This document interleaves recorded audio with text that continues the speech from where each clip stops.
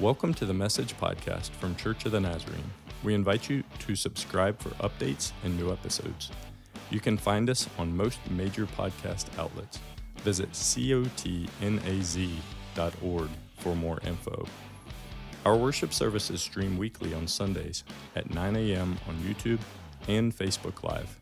You can also find our live stream at cotnaz.org. Our in-person service times are 9 and 10:30 a.m. We have a campus near Harrisonburg at 1871 Boyers Road. We also have a campus in East Rockingham at 414 South East Side Highway in Elkton. In addition, our Spanish-speaking campus meets on Sundays at 11:45 a.m. at that same 1871 Boyers Road location. Check out our website, cotnaz.org, for more info.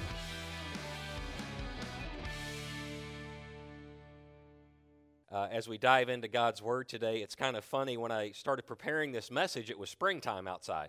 And so, the opening analogy is just blown to bits because there's snow on the ground, right? Welcome to March in Virginia. It was shorts and 60s earlier in the week, and now it's shovel the snow on Sunday. But we're coming up on that time of year when you begin to start to see the giant tractors go down the road, right? You know what I'm talking about? The ones that their tires are 8 feet tall, and they're pulling plows and harrows and different things into the fields. And of course, you've got the ones pulling the manure spreaders, right?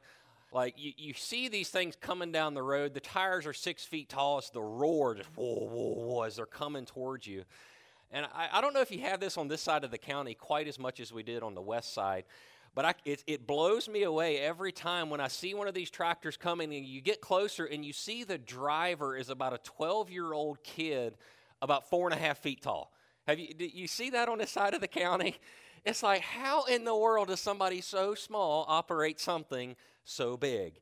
It's just like, man, when I was that age, I was like G.I. Joes and fishing, and these kids are driving 20,000-pound rigs down the road. But as we're coming to the close of our study in the book of James, his teaching on prayer reminds me a little bit of those little kids driving those giant pieces of equipment. James says in his invitation in these last couple verses is that through prayer, no matter how small we are, no matter how small we may feel or how insignificant our prayers may seem to us, that we have an opportunity to tap into the magnificent, limitless power of Almighty God Himself, to be a part of something much, much bigger than just ourselves. James says the prayer of a righteous person is powerful and effective. I welcome you back to our teaching series through the book of James. You could call this our white flag lap. This is the next to last message out of the James series. We began back in September, and verse by verse, we've arrived here at the end of chapter 5. And at the end of chapter 5, James kind of takes a deep breath, he catches a breath, and then exhales his last couple of thoughts, the last key notes, the last key thoughts he wants to leave us with. And likely, these are some of the last words that were recorded or heard from James, because he would ultimately be martyred for the faith. Because he professed Jesus as Lord, he was killed for his faith. And so these last words matter.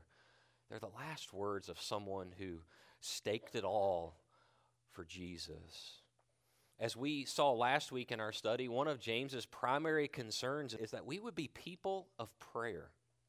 That we would be people of prayer, that no matter what's going on in our life, no matter the circumstances or the trials or the joys we find ourselves in, that prayer would be our go-to in all of life's circumstances. That if we're in trouble, if we're sick, if we're in a season of joy, we bring all of that into the experience and share in that realm of prayer. At its heart, I think this is an invitation by James to bring all of our lives into the relationship that we have with the Lord, that no matter what, we're breathing communion, we're abiding, as John would say in his gospel, we're abiding in the presence of the Lord at all times. And as James is unpacking his teaching on prayer, one of his key emphasis is that prayer is for everyone. Prayer is for everyone. It's the promise of powerful and effective prayer that is available for every follower of Jesus. Every person who has experienced forgiveness, who knows the new life of Christ born within, prayer is for you. And the promise of answered prayer and the promise of the power of God is for you. If you're a follower of Jesus, it's not limited to those people who may have it all together, which BTW, nobody's got it all together. It's not limited to those people who've been around the church for a long time. It's not limited to somebody that serves on staff at a church. The promise of prayer, the promise, the invitation that we have is for everyone. That we can tap into that power, tap into communion and fellowship with the Lord. So that begs a question of us today. Do you believe that? Do you believe that? Perhaps more importantly, do you pray like you believe that? Do I? If James is saying that prayer is for everyone, and we have an immense opportunity, do we pray like we believe it? Would you turn with me today to James's letter, the tail end of chapter 5, and we're going to pick up in our teaching text today in verse 17. James 5, beginning in verse 17, he says, Elijah was a human being even as we are. He prayed earnestly that it would not rain, and it did not rain on the land for 3.5 years. Verse 18, again he prayed, and the heavens gave rain, and the earth produced its crop. Now, one of the first things we want to notice here about this text, before James goes anywhere else, before he unpacks this any further, the first thing he says about Elijah is that he was a human being. He was a man just like we are. Now Elijah, we might remember some of the stories. If you're familiar with the Old Testament story, the history of Elijah, like you might have the tendency to put him on a pedestal, to think that he was a superhero or superhuman. And James says, no. Elijah, that guy that you hold in esteem with high regard, he was just a man. But yet he prayed. It should stand out to us today that this is the way that James connects us with the story of Elijah, that he was a man just like we are.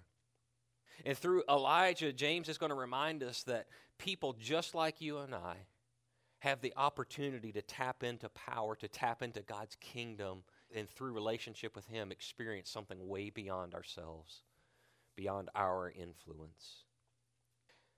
As we dive into the Word today, you might think if he was going to give us an analogy today, he might have brought up Billy Graham. Remember Billy Graham? He was a man like we are, yet he prayed and trusted the Lord, yet look at what the Lord did through him. That might be someone that he would pull out of our context today. But when James wants to illustrate this point to us, that the prayer of a righteous person is powerful and effective, he brings in Elijah. And we'll understand as we unpack a little bit more that Elijah was a man that staked his life on prayer. And so as we dive in today, let's begin with prayer.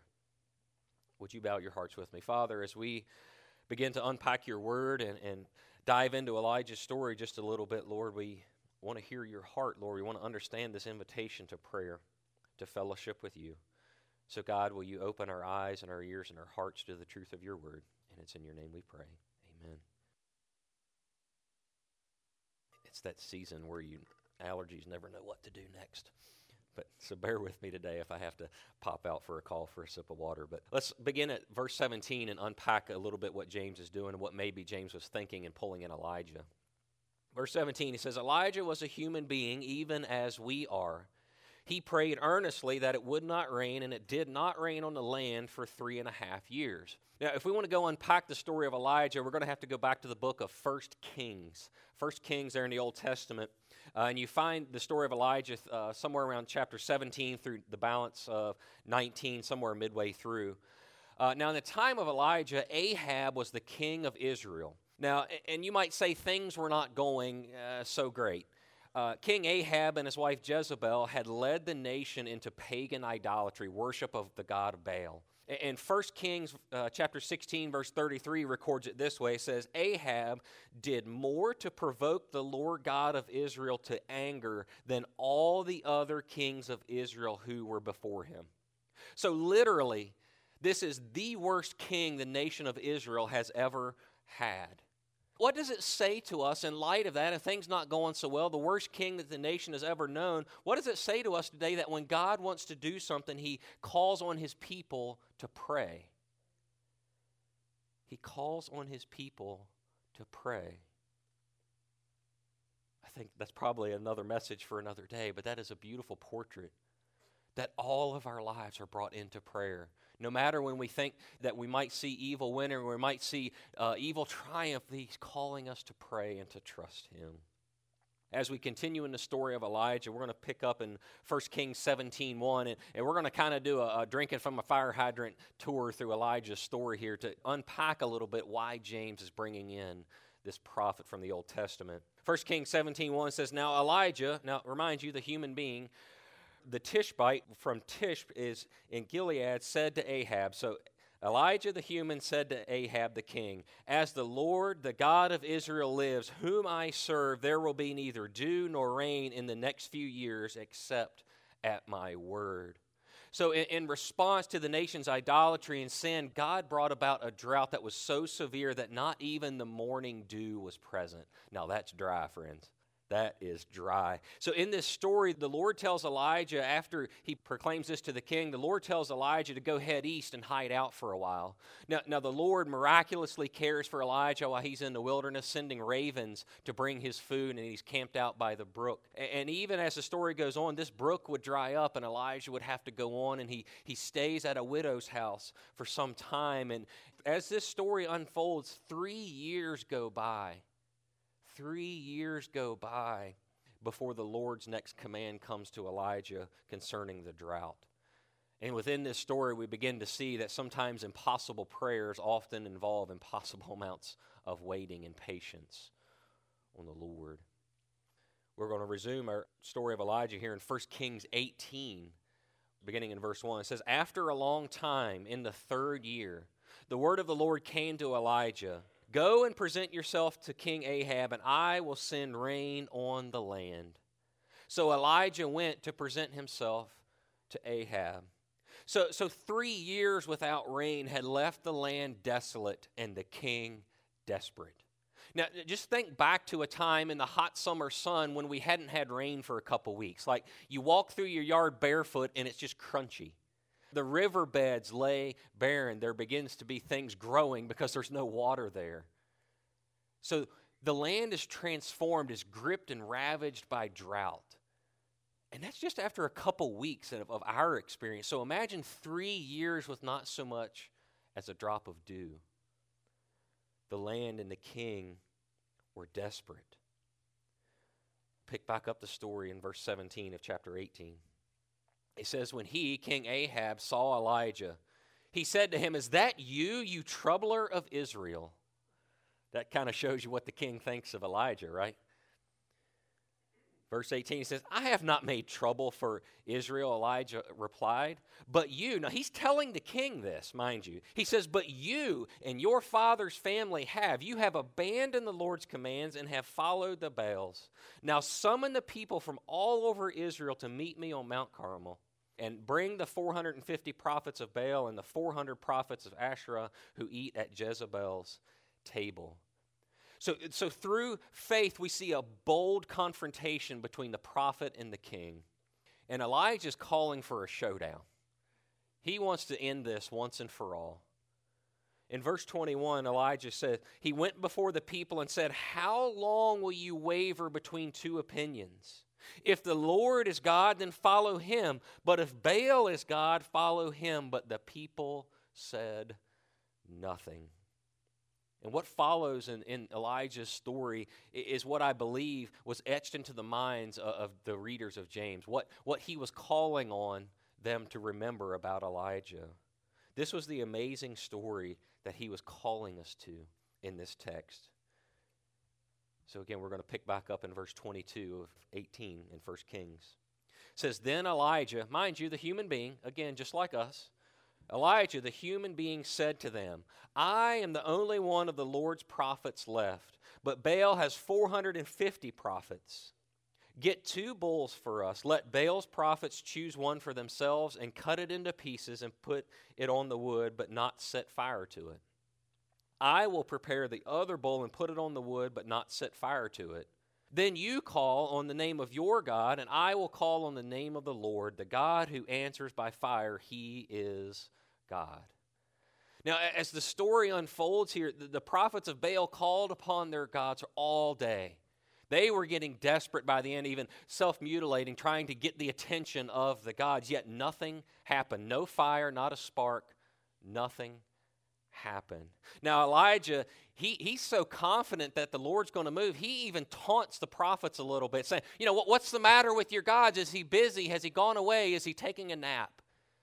Because Elijah knows that the Lord is going to move. And so they cried out even more fervently, but yet nothing happened. And that evening, Scripture records that Elijah invited all to come near. So y'all get closer, draw in. You're not going to want to miss this. Come and see the Lord move. And so Elijah's sacrifice, this bull has been prepared, and it's setting on the altar. And Elijah calls that the people would bring water and pour over the sacrifice, pour it over the bull and the wood and the stones of the altar. And he did this a number of times. This thing was literally drenched. Water was laying around the stones. There was no way this thing was going to catch on fire. Then Elijah, the man, prayed. And we find his prayer in verse 36 through 39. He said, Lord, the God of Abraham, Isaac, and Israel, let it be known today that you are God in Israel, and that I am your servant and have done these things at your command. Answer me, Lord, answer me, so these people will know that you, Lord, are God, and that you are turning their hearts back again. Then fire of the Lord fell and burned up the sacrifice, the wood, the stones, the soil, and licked up the water in the trench. When all the people saw this, they fell prostrate and cried, the Lord, He is God. The Lord, He is God. Friends, the prayer of a righteous man is powerful and effective. Elijah prayed, and the Lord moved mightily, accomplishing the impossible. A miracle that took place because a man with a nature like ours prayed. Elijah's prayers changed his world. Do you believe today that prayer has that kind of power?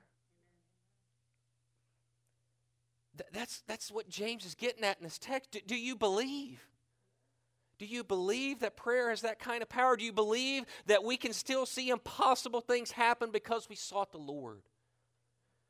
Do you believe that your family can be different? Do you believe that relatives can be saved, that healing can happen, all because we prayed? Do you believe? Do you believe that your community can see revival?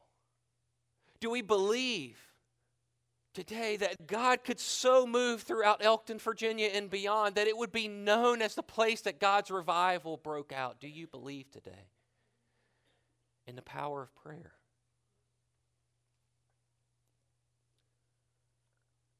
Or do you believe that things like that don't happen anymore?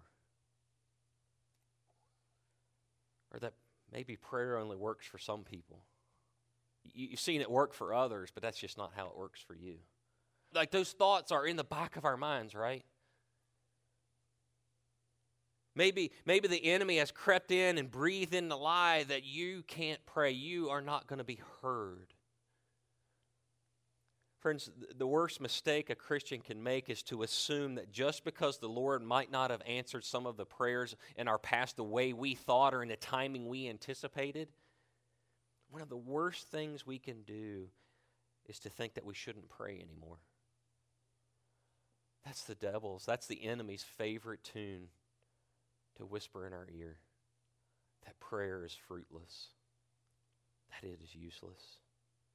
You see, when James invites his people to prayer, to tap into that power, I believe he knew our tendency to wrestle with doubt. He knows we even have a tendency to elevate characters in the Bible to maybe a super spiritual status, right? Like to hear the story of Elijah and think, oh, that like he was next to an angel. But I think that's why James' first words is that Elijah was a man. Elijah was a man that had doubts, that struggled with depression and fear and frustration, just like you and me. Because you see, James's audience also knows the rest of the story of what happens after this amazing victory in Elijah's life. We find this recorded in 1 Kings 19, verses 1 through 5. Now this is post-victory. God has moved mightily. Fire has come. I mean, imagine we're standing out here on a bright sunny day and fire descends from the sky and burns up stones. That's hot. And this is what follows. It says, now Ahab the king told Jezebel, which is his wife, everything that Elijah had done and how he had killed all the prophets with the sword. So Jezebel sent a messenger to Elijah to say, may the gods deal with me, be it ever so severely, if by this time tomorrow I do not make your life like that of one of them. Elijah was afraid and ran for his life. When he came to Beersheba in Judah, he left his servant there while he himself went another day's journey into the wilderness. He came to a broom bush, sat down under it, and prayed that he might die. I have had enough, Lord, he said. Take my life. I'm no better than my ancestors. And he lay down under the bush and fell asleep. Now, you hear this, right? Like you get what just happened. The same guy that just challenged all the pagan prophets of the land, who called out the king as a troubler of the nation. He called down fire from heaven and witnessed this miraculous miracle, consuming a waterlogged sacrifice. He had the confidence to tell him, go and pour water on it. When he was threatened by the king's wife, he ran away scared. The king's wife sent a messenger and said, I'm going to get you. And he loses it. And suddenly, a character that we have chalked up as a superhero, as something we can't attain to, suddenly becomes very human, doesn't he? He becomes frail, weak, and emotional. Just like you and me. Just like you and me. As the band begins to make their way forward, the more we've studied James together, the more I'm convinced that he was a servant leader who knew his people well. He was a servant leader that knew his people well and understood their struggles and loved them enough to call them onward in the faith, to challenge them in those places of their lives. And I don't know about you, friends, but I've been challenged more than one time through the book of James. And I think that's coming from a servant's heart that's calling us onward, calling us to gird up our loins in strength of the Lord, to live differently. And in his final parting words on prayer, James has chosen a character from Scripture that I think we can all relate to show us that the power of prayer is for everyone. The power of prayer is for people who struggle with depression and anxiety. The power of prayer is for people who get frustrated. Thank you, Lord, right? The power of prayer is for people who deal with fear. The power of prayer is for those who feel like they're all alone. Friends, the power of prayer is for people just like you and I. People who have fears, who have struggles, who have doubts. That's who prayer's for today. And it's good news. It's good news. Today, I wonder, what would it look like for you to pray like Elijah? Right there in the middle of that depression, in the middle of maybe that anxiety or that frustration or the fear, or maybe through tears, what would that prayer look like for you today?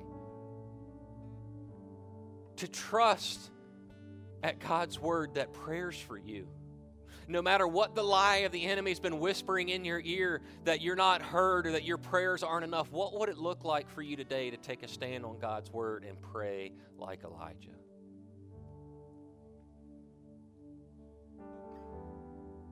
Is it a prayer you've given up on? You know, in Elijah's story, he waited 3 years to see the end of the drought. I mean, don't you think somewhere in that journey he had to think, this is never going to end?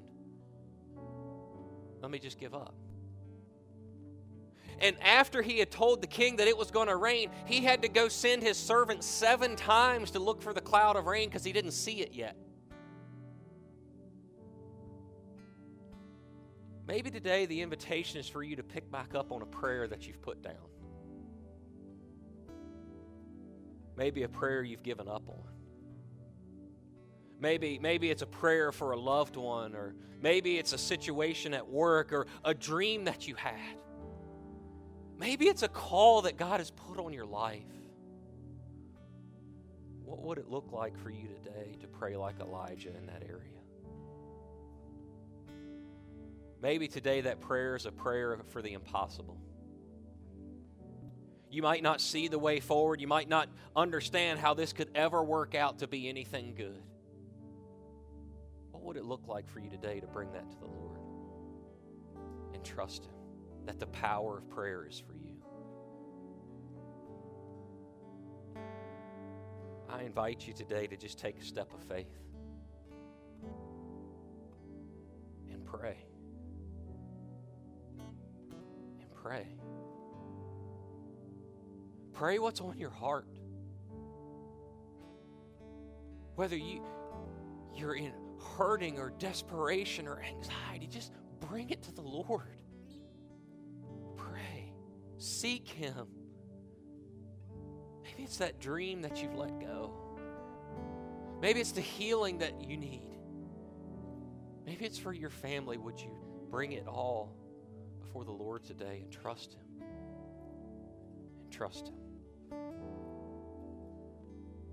That's the invitation today, is to prayer. In this time of response, as the band plays, let's join in prayer together. Prayers for the impossible, maybe even the improbable. But let's trust today. We cannot waste another moment. Father, we come before you today, and Lord, we thank you for the example of Elijah. Lord, he was a powerful man of God, but yet he had some doubts and struggles and fears too. And Lord, that didn't disqualify him. And Lord, I think maybe today you're whispering that we're not disqualified either.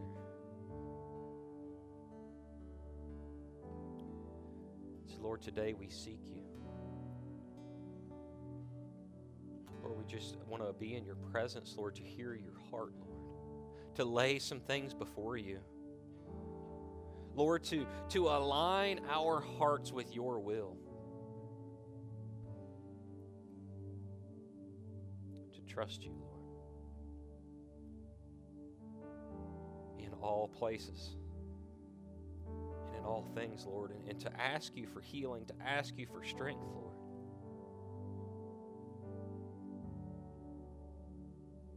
Father, we thank you today for the gift of prayer.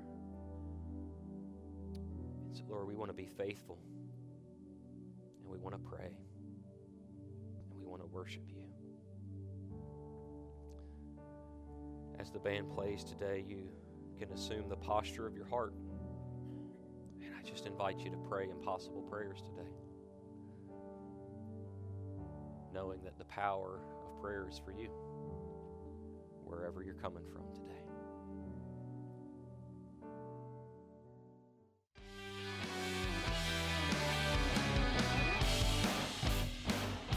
Thank you so much for listening today. You can email us at info@cotnaz.org for any questions about our church. When you're done listening today, please subscribe to this channel for updates and new episodes.